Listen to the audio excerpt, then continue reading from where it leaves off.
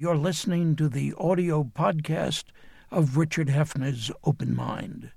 For more information, visit 13.org/openmind.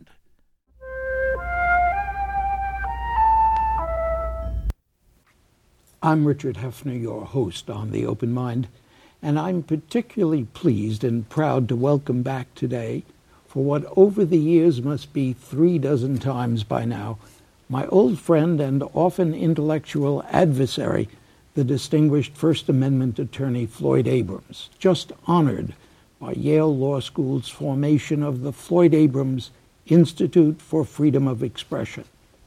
Now, Yale describes the mission of the Abrams Institute as both practical and scholarly.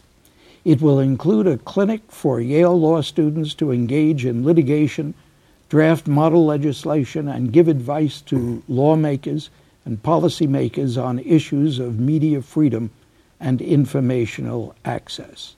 It will promote scholarship and law reform on emerging questions concerning both traditional and new media. And it will hold scholarly conferences and events at Yale on First Amendment issues and on related issues of access to information, internet and media law, telecommunications, privacy, and intellectual property. Well, my guest, well known as a senior partner in the law firm of Cahill, Gordon, Reindel, first rose to national prominence 40 years ago when he was co-counsel with Yale Law School's Alexander Bickel in their successful defense before the Supreme Court of the New York Times resistance to Nixon administration's attempts to suppress the publication of the Pentagon Papers. In the 4 decades since then, Floyd Abrams has time and again argued First Amendment cases before the High Court. Most recently, and certainly quite controversially, he successfully represented Republican Senate Minority Leader Mitch McConnell in the Citizens United case, defending the right of corporations and unions to participate in election campaigns with literally unlimited sums of money. A win for my guest that those of us who do not equate money with speech dread beyond words. Now, for the last near 3 decades, of course, Floyd has again and again joined me here on The Open Mind for conversations on such varied issues as campus protest, what is permissible, libel law protecting the individual, the adversarial system, an ethical concern, personal privacy versus public security, taking the fifth, if Jefferson were here, why lawyers lie, look who's thrashing the First Amendment, media violence, is there reasonable ground to consider it a serious evil, money talks, but must it enjoy free speech, loosening lawyers' lips, should the press be privileged, free speech, bad press, and the law, what Americans can learn from those who learn from us. Now that's quite a list, isn't it? And I want to begin our conversation today by asking Floyd Abrams if there are any of these topics and themes on which he's likely to have changed his mind since we first started parrying and thrusting at one another when the world was so much younger. Floyd? Well, first I wish I remembered what I said. But I don't think I've changed my mind on broad legal issues in the sense of giving the press a lot of leeway, assuring that freedom of expression is the rule, not the exception, et cetera, et cetera. I've probably become, I hate to think of it just with age, but I probably become less assured that speakers, journalists, users of the First Amendment serve the public as often as I once thought they did. Remember, I came of age, in a sense, at the sort of glory time for the American press in the 1970s, the Pentagon Papers and Watergate and other events where the press was performing what I think, even in retrospect, can be viewed as heroic acts. Now we have a situation where we not only are talking about entities beyond the press, who must, in my view, and I'm sure the court's view, have all the same protections. The new media. The new media. And cable television, no longer new media, but entities that sometimes comport themselves in a way less attractive and certainly less fulfilling, I think, in terms of public information. You don't want to regret anything than you I say once now. thought. Well, a time comes and you can tell a little more truth. As I say, I think where I'm at is not so much changing my mind about the level of freedom, but I have to be prepared to deal with the WikiLeaks world now. When I think about freedom of expression, and I think WikiLeaks has been and has behaved in a deeply reckless manner. So I am rethinking not whether there ought to be broad protection for freedom of expression, but I guess I'm rethinking more the consequences of affording the level of protection that I think ought to exist. Is that because we live in a terrorist-ridden world? I think it's partly a terrorist-ridden world. Partly it's a world where, and this is good and bad, we don't have sort of elitist, and I don't mean it that especially in a pejorative sense, but we don't have a singularly set out entity of great newspapers that are the great providers of information to the public. Most people get information from other places now than newspapers, and indeed more and more other than radio or television too, on computer, online. There is a coarseness, a brutishness to the discussion, I think now, which did not exist at all as much then. And there is much more now a willingness to put almost anything out to the public. I'm not talking about fabrications, but I'm talking about rumors. So-and-so said or sort of said or suggested is immediately viral, as they say. And so the consequences of speech are often more troubling to me because there is far less effort even at responsibility amongst the speakers. Now, some time ago, perhaps 30 years ago or whenever our first program was, if I had said something about coarseness, unattractiveness, you would have said to me immediately, well, but that's the speech we, through the First Amendment, want to protect, not the speech we embrace. I'm still saying that we should protect it. But I think there's more of it, and it affects society in a more, what should I say, in a manner that does positive harm to society to a greater degree than I had thought. I'm still in favor of letting people say it. I think the consequences of suppression of speech are just as bad as I always thought.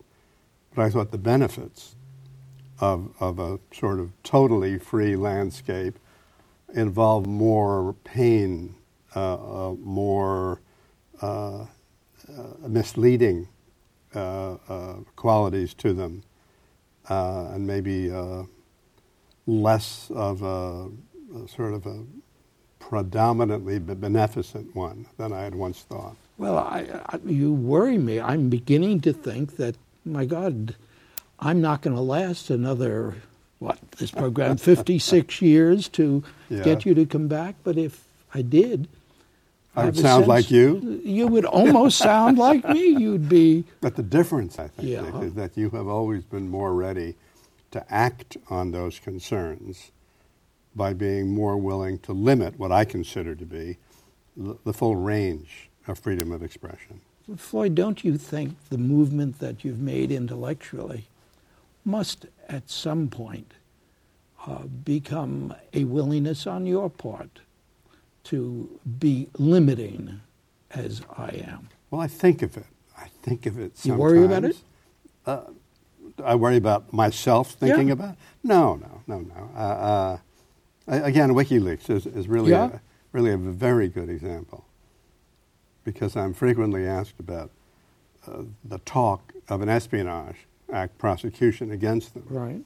And I sort of retreat, I find myself, into saying that if there were such a prosecution, it would, certainly could, but very well might have a very damaging effect on the press and the other free speech users that I think serve the public a lot better than WikiLeaks. But what I don't do is answer the question.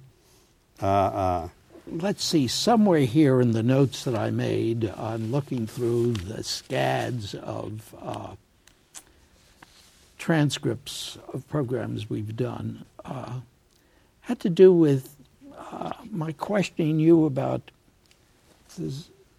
would you take any case? And you said then, no, I wouldn't take any case.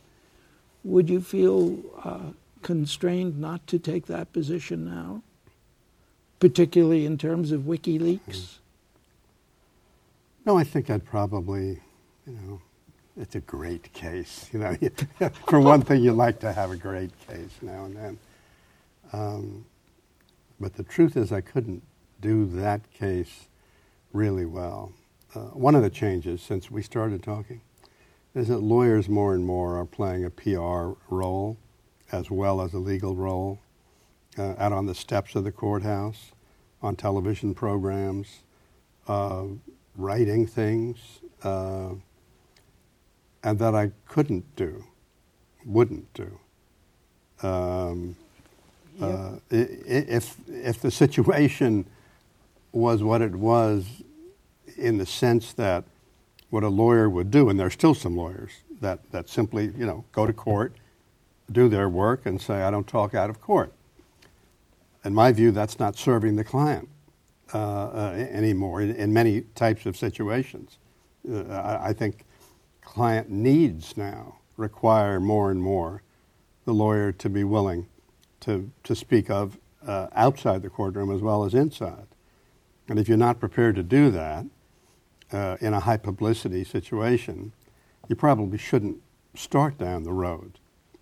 And so to that degree, I wouldn't, because there are things I wouldn't say supportive of, say, WikiLeaks. And by the way, they've done some good stuff, but that aside, there is a lot of stuff that Mr. Assange at WikiLeaks would want and have a right to want his lawyer to say about how he was serving the public and that it wasn't true. What I just said wasn't true when I call him reckless.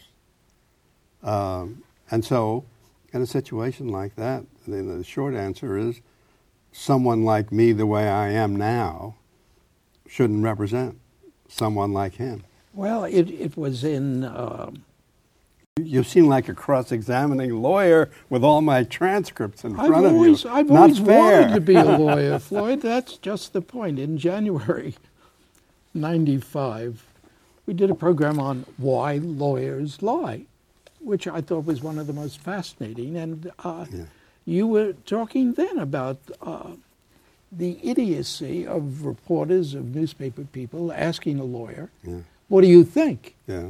Because the lawyer is supposed to think what represents the client's interests. Yeah, in my view, it's a violation of the lawyer's obligation to the client for the lawyer to answer, do you believe your client's guilty? Let's say he's acquitted. Do you really think he's guilty? What are you supposed to say? Well, I mean, look, I know he really did it. O.J. told me privately. You know, you can't. You're not allowed to. You ought not to be allowed to do that. But what it means then is that you either have to say no comment, or you have to be prepared to engage in a level, depending on your tolerance for it, of advocacy divorced from your own reality. And you're talking about public relations, really. Yeah. Yeah. And I mean, this is not a problem for me. This is where we have come to be as a society, I think. But one of the consequences, I think, that people haven't thought much about is that if we're going to ask lawyers to play this role out of court as well as in, then you may have difficulty getting lawyers to take some very unpleasant, difficult cases representing probably guilty people who deserve a full-fledged defense, if part of that representation now means I'm supposed to get up in front of the camera and then say, what an outrage.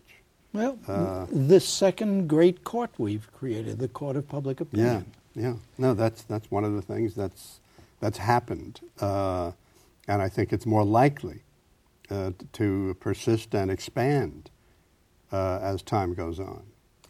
Floyd, one of the ways I always knew that I could annoy the hell out of you was by using the phrase First Amendment voluptuary. Yeah. You know, saying, here's Floyd Abrams, my friend, the First Amendment voluptuary. Why did that bother you so much? And does it still? Oh, no, it never really bothered me. You were just making believe? The phrase comes from the telephone call I had with Professor Bickel, who you mentioned in your introduction, when we first asked him to work on a case involving confidential sources of journalists for the press. And he said, lightly but more seriously than that, you understand I'm not a First Amendment voluptuary. Well, the truth is, I've never thought I was. People think of me that way, and that's all right. But I mean, I've always thought there was a place for libel law in American society. I think the press ought to be given, broad boundaries, but boundaries. I've always thought there was room for privacy law and I mean a whole flock of other limitations. I don't think the espionage law is unconstitutional just because it makes the publication of certain types of information a crime. I mean, the hard calls come, I think, when you get beyond those generalities and you're really addressing the question sort of on a quantitative basis. Well, yeah, I mean, how often do you really think that speech ought to lead to or be constitutionally lead to punishment or restraint? And yes, for someone like me, given my views, it would be very, very rarely, much more rarely than for most people. But it's not because of an absolute belief that every sort of speech had to or indeed ought to be protected. And it's not because of a view that every sort of speech serves the public. Well, the program, of course, and the point of view expressed that I thought, aha, I've got Floyd Abrams, because I couldn't believe that you would take a position in opposition, was when we were talking about the media and violence in particular. And you said the first nice thing you ever said, and the last nice thing you ever said about what I was addressing to you, talking about constitutional protections. And I said to you, you seem to be saying, as you follow Holmes and Brandeis, that if there is indeed demonstration of proof of serious injury, serious evil, then the First Amendment may have to be reconsidered, not as an entity, but in terms of its appropriateness to bring into play. And you quote Brandeis. You say, quoting him, "It is the function of speech to free men from the bondage of irrational fears. To justify supposition of free speech, a suppression of free speech, there must be reasonable ground to fear that serious evil will result if free speech is practiced. There must be reasonable ground to believe that the danger apprehended is imminent." And I put that to you, and you said, first, Dick, you have with your unerring eye picked out the one weakness in Justice Brandeis' opinion. That's the use of the word reasonable. Yeah. I have the feeling that now you wouldn't find that a fault. You'd use the word reasonable. No, but I would. You wouldn't? No, to import reasonableness into a legal standard is to risk all that we've gained in protecting the First Amendment through the years. I mean, a lot of speech is unreasonable, or some judge could think it, and certainly some jury could think it. If we're going to limit speech, the limitations have to be really narrow. The likelihood of harm has to be very, very great and proved by the government, not the reasonable possibility. I mean, there are people I occasionally watch on television, on Fox, say. Do I think they do harm? Of course, given my political views. I think they do harm, some of them. I think they distort things. The left does it also, but I happen to be focused on Fox for the moment. I wouldn't think of suppressing their speech. In my view, Rush Limbaugh doesn't serve the American public by what he does, but it would totally distort the First Amendment for anyone to try to take steps, and some Democrats, by talking about reimposing the Fairness Doctrine, were aiming at Limbaugh and the conservative radio talk show people. That's directly, flatly contrary to the core of the First Amendment. They have to be given their rights and their way and their ability to persuade people. But I have a First Amendment right, too, to feel offended and outraged sometimes by what they say.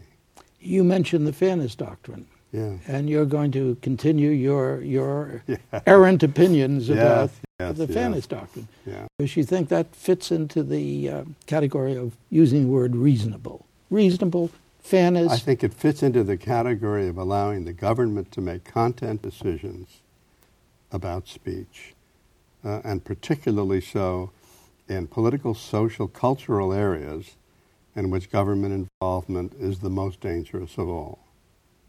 So that's where we draw the line. Well, yeah. I mean, that's one of the places that I draw a line. But I think the distinction I'm making, which I don't think you are buying, not for the first time. You noticed. Is between saying there's a lot of speech out there that not only offends me, but I think does some harm. But I wouldn't think of limiting it, let alone banning it. And I'd be deeply offended, and I am, when there are efforts by subterfuge, usually, to cut back on the speech of people with whom we disagree and who we think is harming the public. Well, of course, we just have a couple of minutes left, and I haven't pursued the first question about where you've changed your mind. Other things specifically? I don't think I've. I would say that as new media, new technological, computer-driven website media has come to the fore, I've had to rethink. I can't say I've changed my mind. I've had to rethink some areas of the First Amendment where my view was so affected by the fact that the users of these rights would generally have been professional journalists. What are you doing with that? How do you figure that one out? I figure it out broadly by saying the rules have to be the same. I've been confronted in court sometimes when I've argued for protection for journalists with respect to confidential sources in those states that don't have a shield law, or in federal courts, which doesn't have a shield law. And I would say, and it's happened more and more recently, I'd say that the First Amendment ought to be read in a way to afford this right. And now I'm confronted with it. Well, everybody's now a publisher. Are you saying anybody that has a website, anybody, can hide any secret anybody tells them? And it's a hard question.